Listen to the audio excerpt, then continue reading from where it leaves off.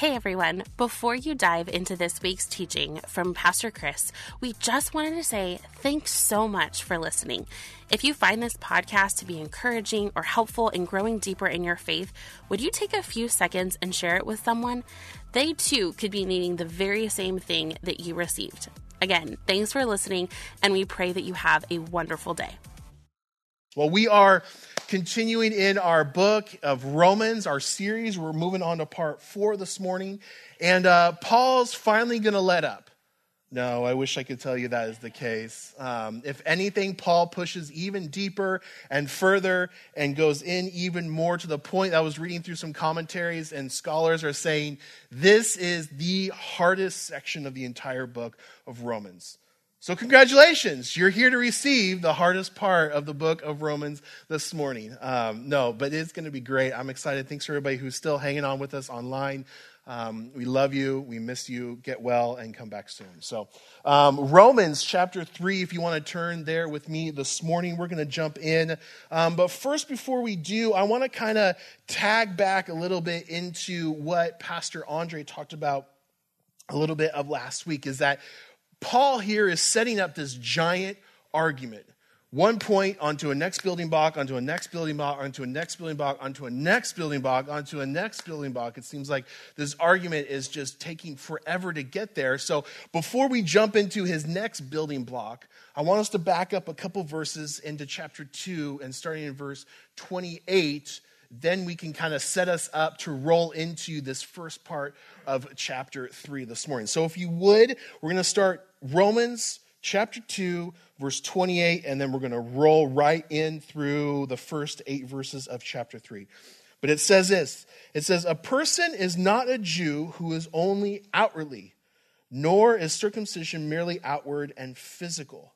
No, a person is a Jew who is one inwardly. And circumcision is circumcision of the heart by the Spirit, not by the written code. Such a person's praise is not from other people, but from God.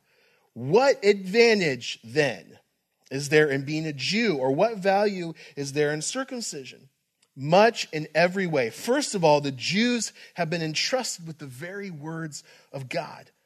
What if some were unfaithful?"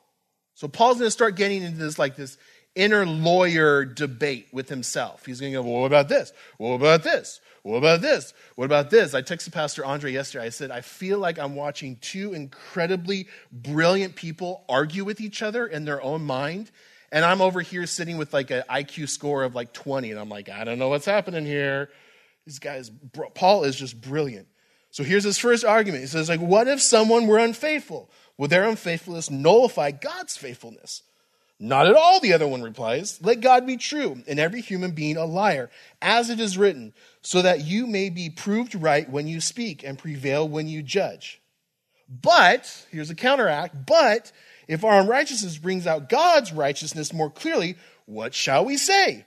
That God is unjust in bringing wrath on us? I'm using a human argument. Paul's even just talking to himself right here, right before our eyes. Certainly not, the other Paul responds. If that were so, how could God judge this world? Some might argue, if my falsehood enhances God's truthfulness so that increases his glory, why am I still condemned as a sinner? If I'm being made an example of, why do I have punishment on top of being made an example of, is basically what they're saying.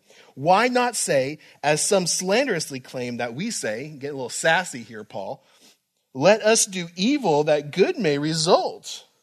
The other responds, no, their condemnation is just. That make any sense to any of you? Okay, cool. We're all on the same page here. All right. So Paul here is having this inner dialogue back and forth himself. We'll say this, we'll then say this, and say this, and say this. And it's so funny because Paul here, which if you remember, Paul himself is of Jewish descent. He's a Jew himself, okay? So he's making this argument about what it means to be a Jew versus a Gentile, and what the advantages and disadvantages are, and how people in this today in society are basically using that as their identity or their badge of honor to manipulate the situation for their own personal gain, to have control over other people, to put them down. Clear as mud? Perfect. So what Paul here is saying is that a person is a Jew on the inside. The Jewish heritage comes from their lineage. It comes from their legacy of what they're born into. It's something physical about them that makes a person a Jew. And so what is here is a DNA level of Judaism on a person. And Paul here is saying that, yeah, that's how you are a Jew.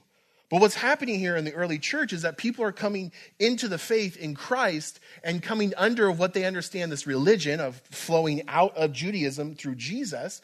They're finding these people, the Jewish people, are saying, hey, you got to do this, you got to do this, you got to do this, you got to do this. And then when you do that, you and essentially will bestow a blessing on you and say, you are now seen as a Jew. And Paul here is saying, no, stop it. He says there even in that verse, if you do that, you're basically getting praise from man. You're not getting praise from God. And on the flip side, Paul here is saying, you don't need to do that. You don't have to come under the laws and the festivals and the circumcision and all these rituals and all these things to be considered someone on the faith following Jesus, because Jesus took care of all that. Jesus is the fulfillment of the entire law itself. And so Paul here is saying, don't listen to those people, because what they're trying to do is to control you. They're trying to lord over you, to say, well, if you don't do this, then you got to show me your Jew card on the way into church, because if you don't, then I'm sorry, you can't come in here to church. And Paul's like, this is ridiculous. Jesus came for everybody. Jesus came for the Jew, and he came for the Gentile. And Paul, I think in this inner dialogue, is kind of jumping back and forth between, hi, I'm Paul the Jew, and I'm Saul the Jew. Remember Saul before he became Paul? He goes, I'm Saul the Jew, and now, hi, I'm Paul over here, the redeemed follower, disciple of Jesus. And so this is where that inner dialogue back and forth is coming about. And it's like he's having an argument with himself. Like if we see Paul trying to write this letter, he probably looked like a crazy person just walking down the street talking to himself. And he's like, well, no, this over here. No, this over here. Oh, well, have you forgotten about this part here? Or he's getting sarcastic because he's losing the argument with himself. So he starts getting sassy. And so in the end, Paul is like, just stop it. Just stop it. Because the reality is, it's not about us. This is Paul's entire argument since the beginning of this book, because remember, this is a letter. We sit here and we chunk up these pieces, and this is a whole conscious thought of many run-on sentences, twists and turns, rabbit holes, surprises, roller coaster loop-de-loops that Paul's writing here. And it was funny, I was talking to Pastor Andre last night about this, because I was like, man, I feel like Paul's argument just keeps going deeper and deeper and deeper. And he keeps answering all these questions. I'm like, who's asking these questions, bro? It's okay, calm down. And then the more we talked, we realized, man, if we didn't have Paul counter all of these questions, we'd be left with a book that has a bunch of holes in it that then could be left up to argument and confusion and so much, even to the point where then we start having heresy, which is false teaching in our churches, because Paul is basically locking this thing down behind a gate, behind a fence, behind a steel wall with locks upon locks, all inside of a bank safe, all surrounded with security and 24/7 patrol and helicopters and all this stuff. He's locking this down so much so that nobody can even attempt to poke a hole in this. And so when we see it in that light, I go, all right, well, this makes more sense. Okay, Paul, I'll roll with you. I'll see what you're talking about here, and we'll figure this thing out together. But ultimately, Paul gets to this point that being a Jew is awesome. He says that in there. He's like, it's great to be a Jew. Why? Because of the history that you are God's chosen people. You were first entrusted with God's word.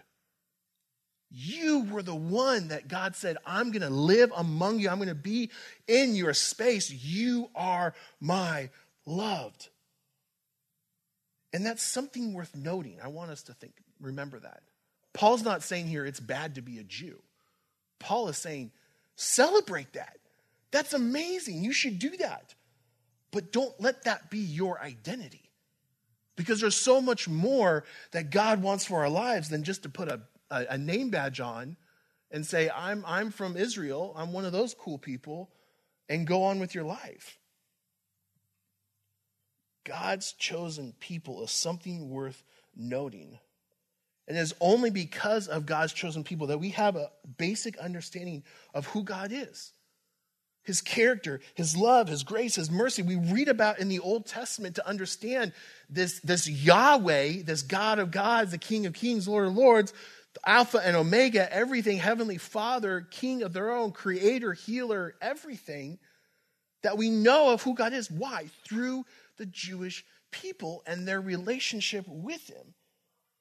And because of that, we see how God has faithfully cared for, led, rescued, and set apart that nation, his people.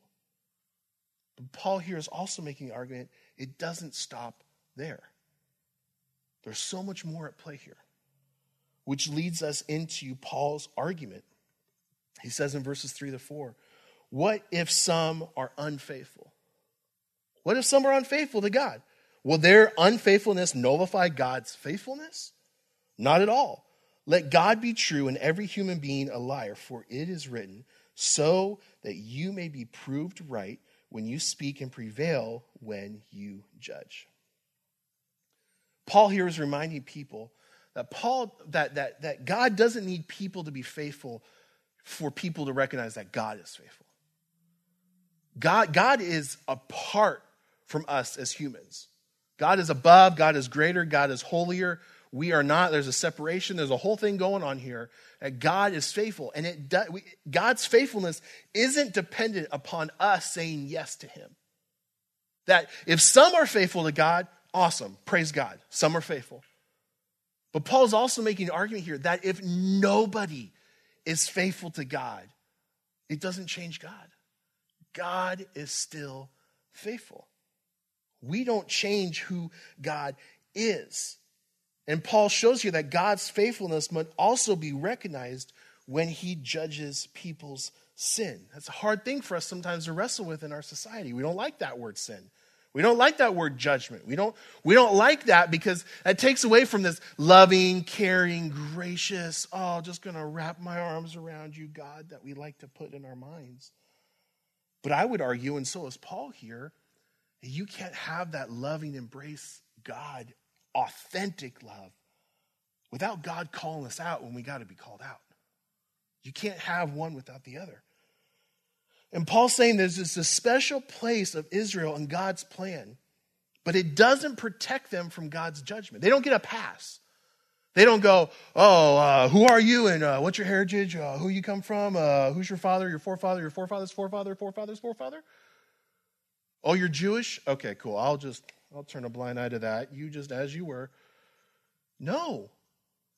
Paul's not saying that. Paul's saying almost even more so, you already know. And yet you're living this life? You know better. As parents, how many times have we told our kids, you know better? My poor kid's sitting on the front row this morning right now. But Paul here is saying that just because you come from this Jewish descent doesn't make you immune. There's no preferential treatment for Jewish people. And just because Israel people are God's chosen people, that don't get a pass. There isn't a lesser punishment. See, I think the problem is that the Jewish people want to kind of look at this from a different perspective. They want to kind of twist this a little bit so that they can wear this badge of honor, this identity, so that they can manipulate other people for their own gain. Well, if I got to follow the laws, then I got to do all this stuff. Everybody should be following all the laws. If I got to be miserable in it, everybody's going to be miserable in it with me. But that's a flawed logic as well. And Paul is counteracting all of this stuff in himself, and he's reminding everybody, every reader of this letter, the church in Rome, that God's faithfulness is not about Israel. God's faithfulness is not about us. God's faithfulness is not about the church. God's faithfulness is about God. It's about his promise and his person. of who God is.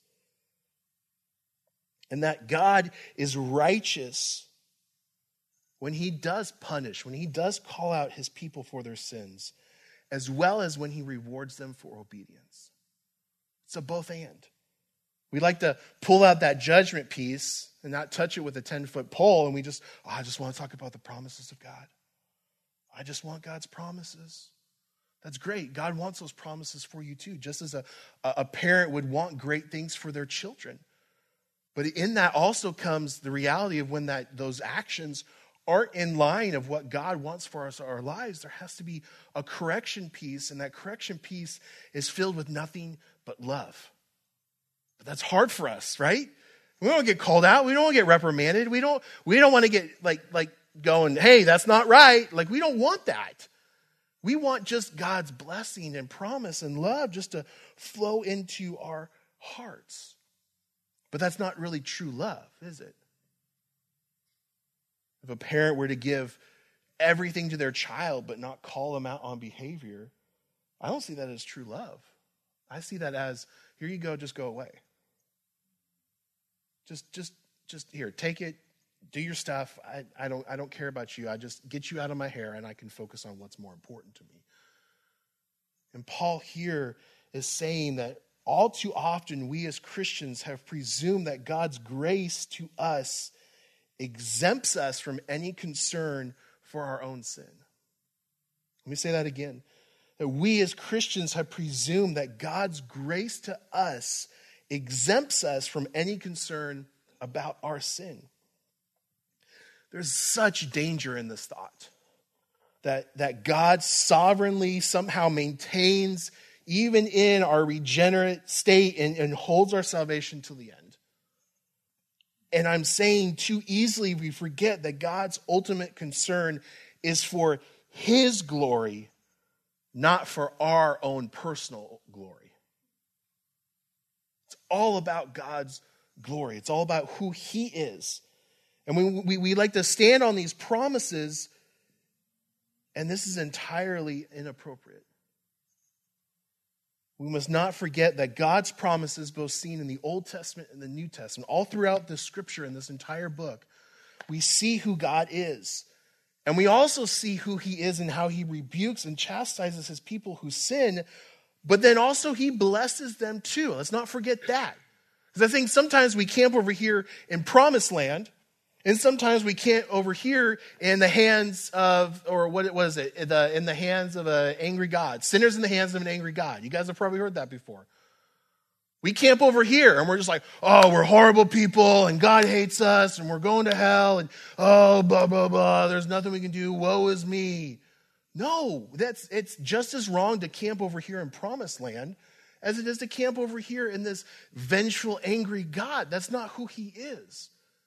And Paul here is saying that even because you're Jew and you're supposed to have this promise doesn't mean there's an excuse to do whatever you want in sin.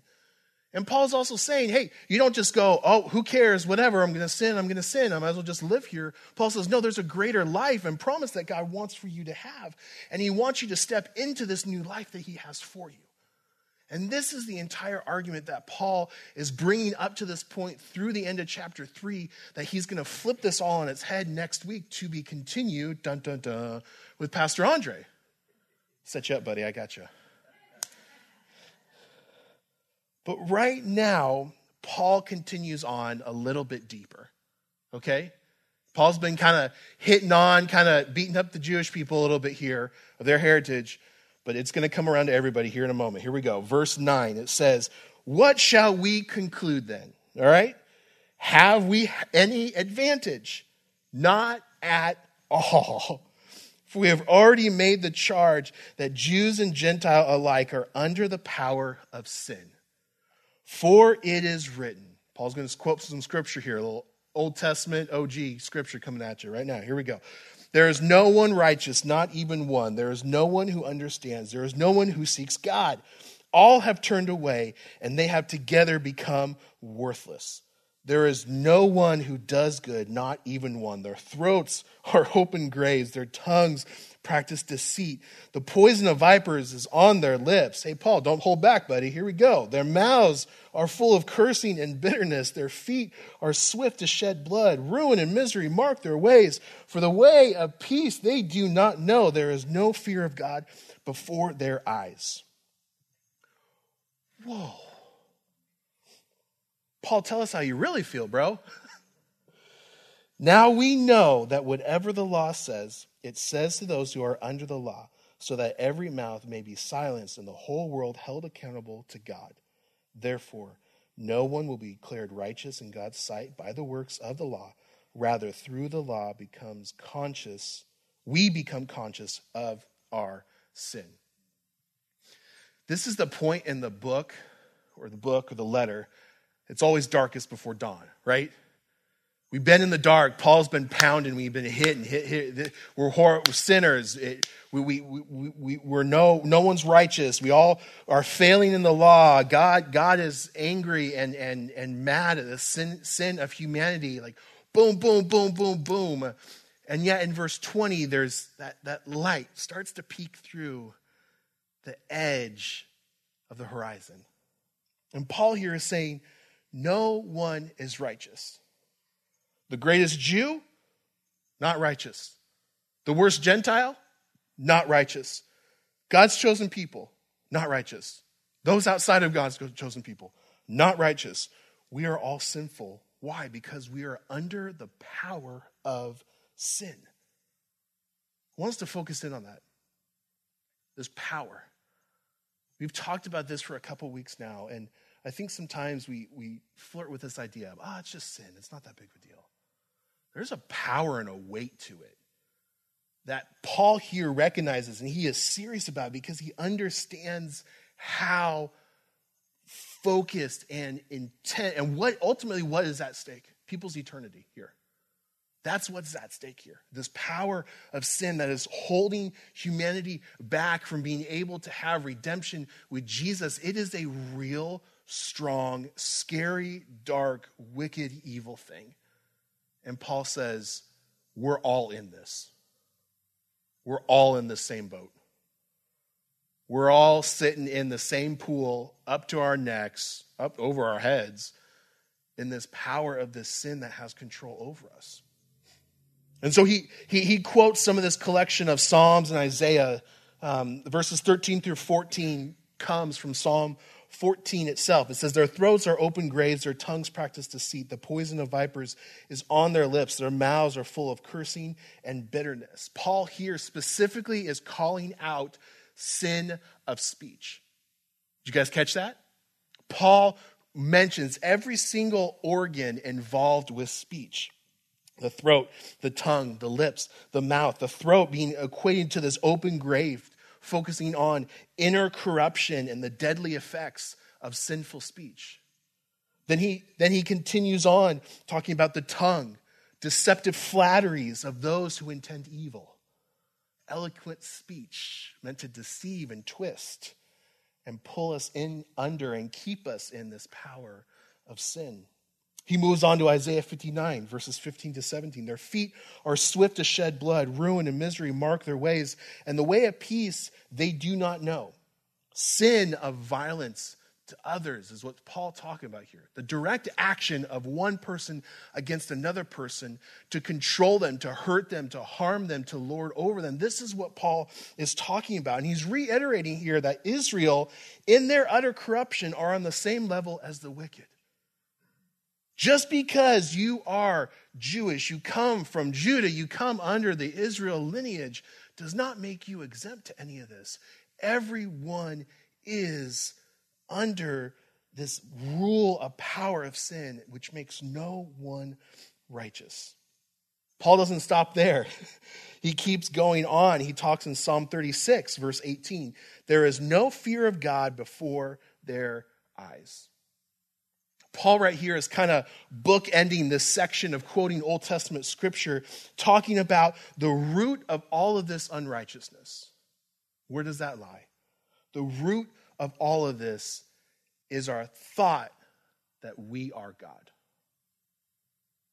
And Paul is continuing to hammer in here that God is God and we are not.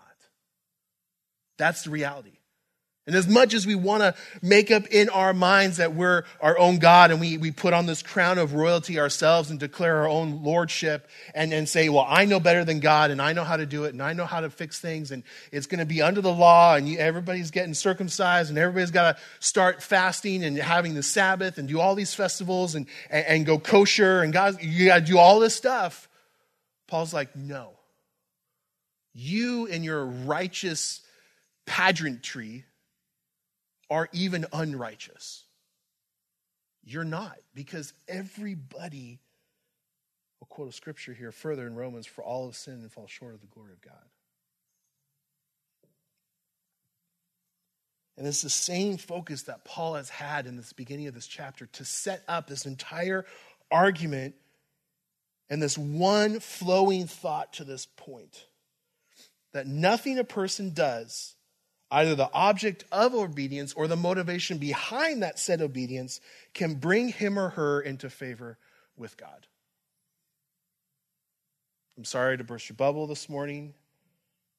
If you came in thinking you could earn your right standing with God, unfortunately, you can't.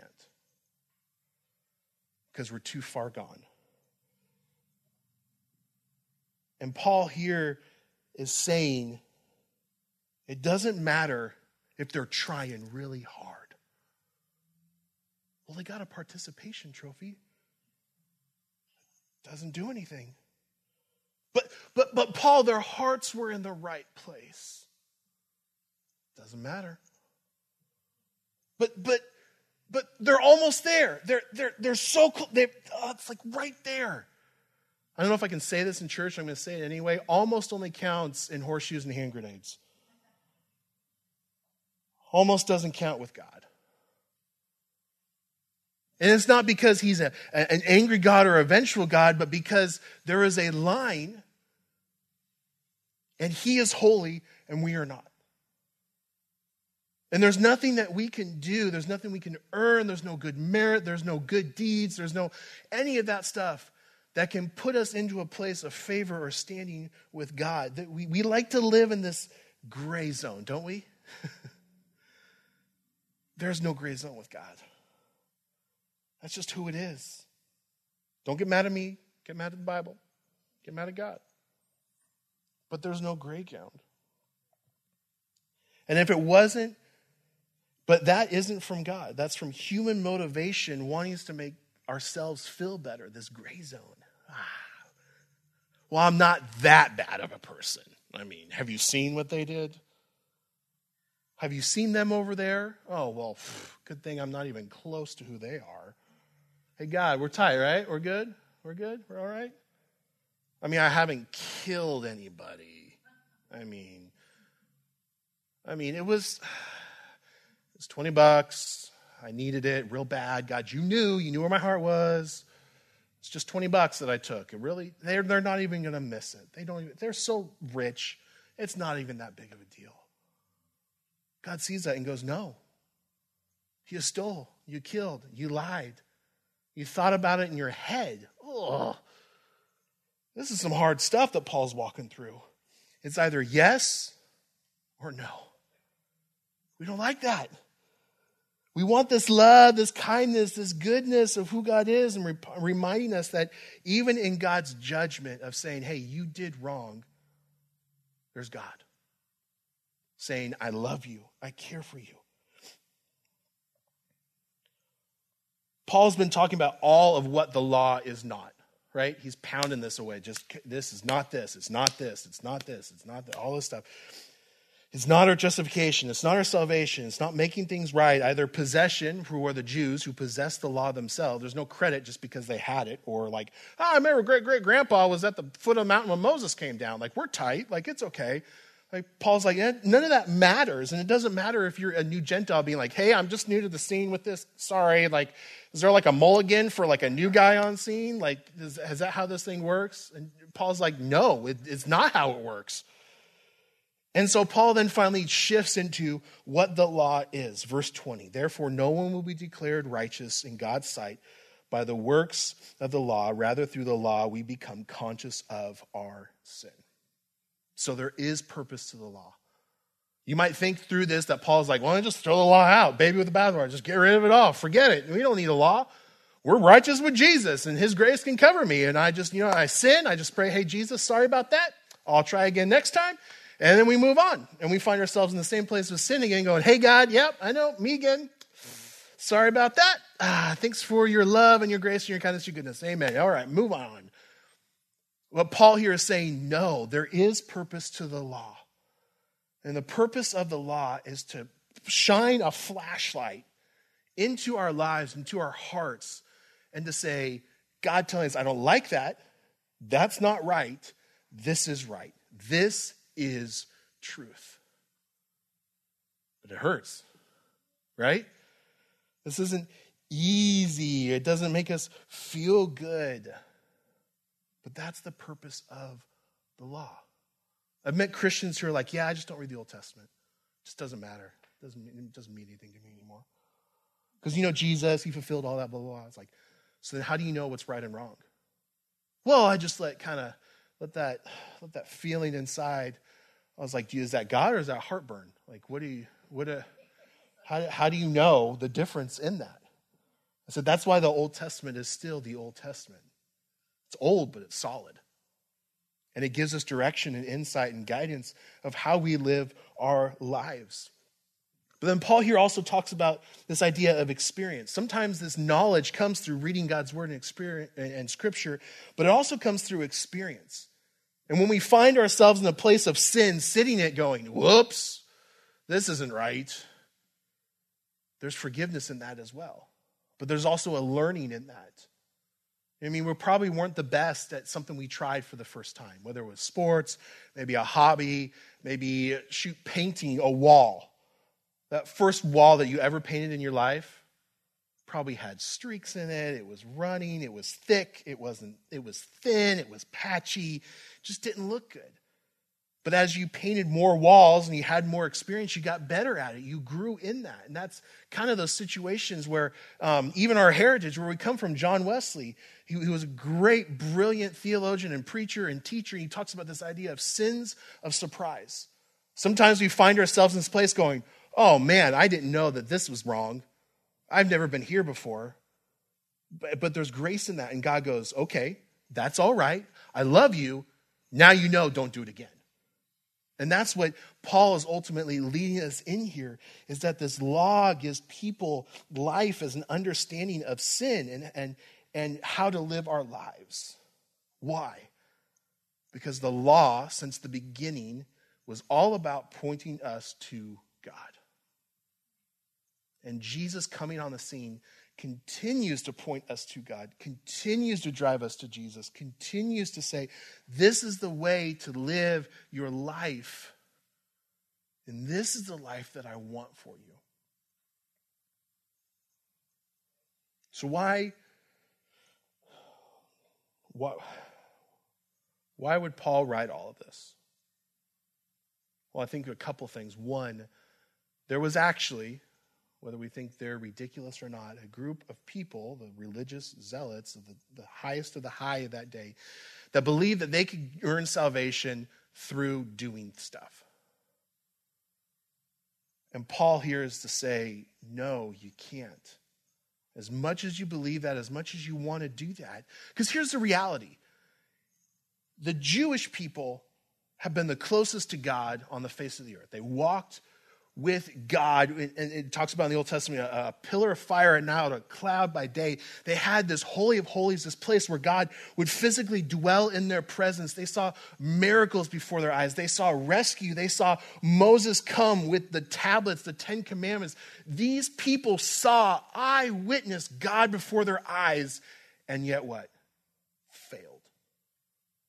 So how do we, as Paul is making this argument, how do we think we can somehow earn the salvation?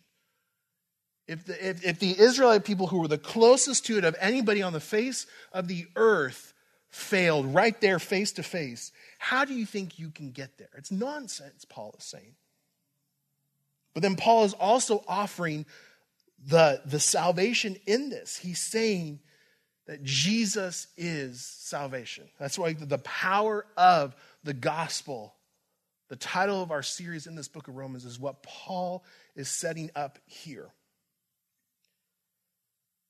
And Paul continues to fight on multiple fronts in this. Paul is fighting entitlement from Jews who think they're the special God's chosen people. Paul is fighting the ones who says, who cares, we've already failed, it doesn't matter mentality. Paul is fighting the law above all, religious elite. Paul is fighting these extra add-ons that the Israelite people and their heritage are saying, you new Christians, you Gentiles, you have to start doing this to these converts. Paul is fighting this idea that you can earn salvation by being good. Paul is fighting, at least I'm not as horrible as that person camp.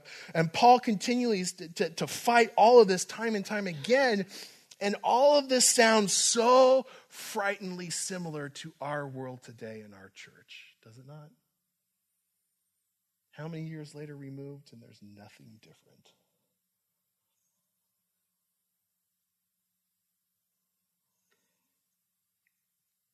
So can I tell you something? Be encouraged today. I know I took you down the same path that Paul is taking you, but be encouraged today. Why? Here, I want to tell you some truth. There is freedom in the fact that we don't have to earn salvation. That Jesus has already taken care of it. Doesn't mean there's no responsibility on our end or accountability that we have to hold up to, but we don't have to earn it. That's a blessing. We're not going to worry about burnt offerings. We don't have to worry about walking so many feet on a Sunday. We don't have to worry about all these laws.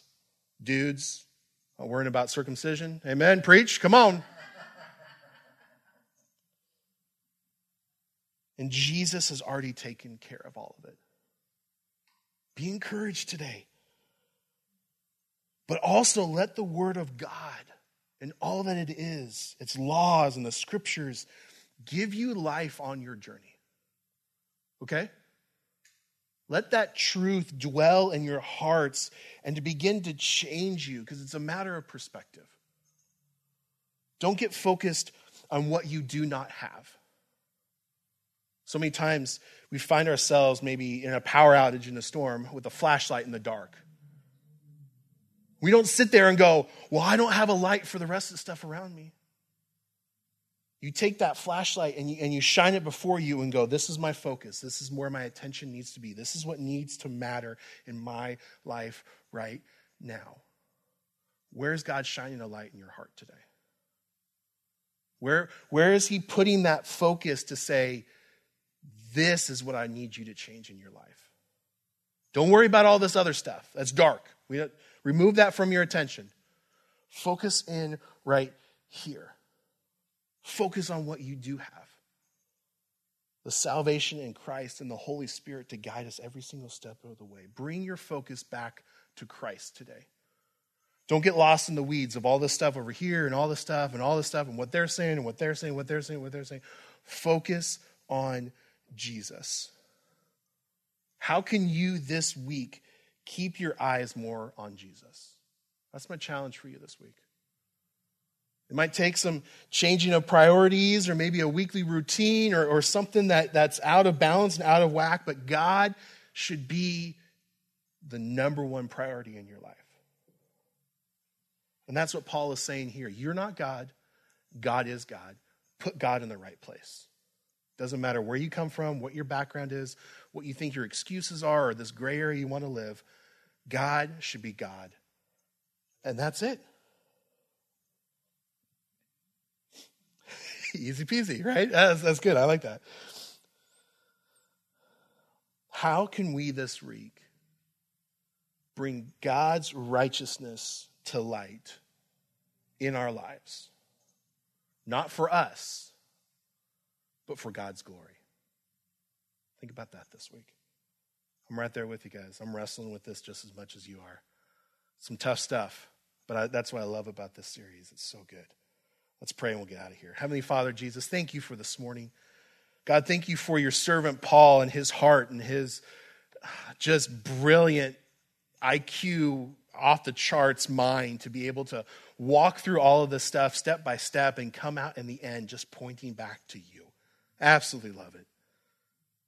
Jesus, thank you for coming to earth, dying on the cross, giving of your life so that we could be made right with you, because there's no other way we could have. There's no other way we could have attained that. Only through you, Jesus. So we say thank you. God, may we live in that light this week. May we live focusing on allowing God's righteousness into our hearts, into our lives, not for the sake of, hey, look at how super Christian I am, but to go, yeah, I don't have it figured out. I was a mess. I was broken. I was gone. It was all messed up. But Jesus showed up, and it's him. All praise and glory to God. That's how we should live our lives. So Jesus, help us to remember that this week. Help us to shine light on places in our lives that you want to change in us for your glory. We love you, Jesus. Amen. Thanks for listening. And if you would, please take a moment to subscribe and leave an encouraging review to help others find our podcast on whatever platform you are listening on. We hope you have a wonderful day. We'll catch you next week.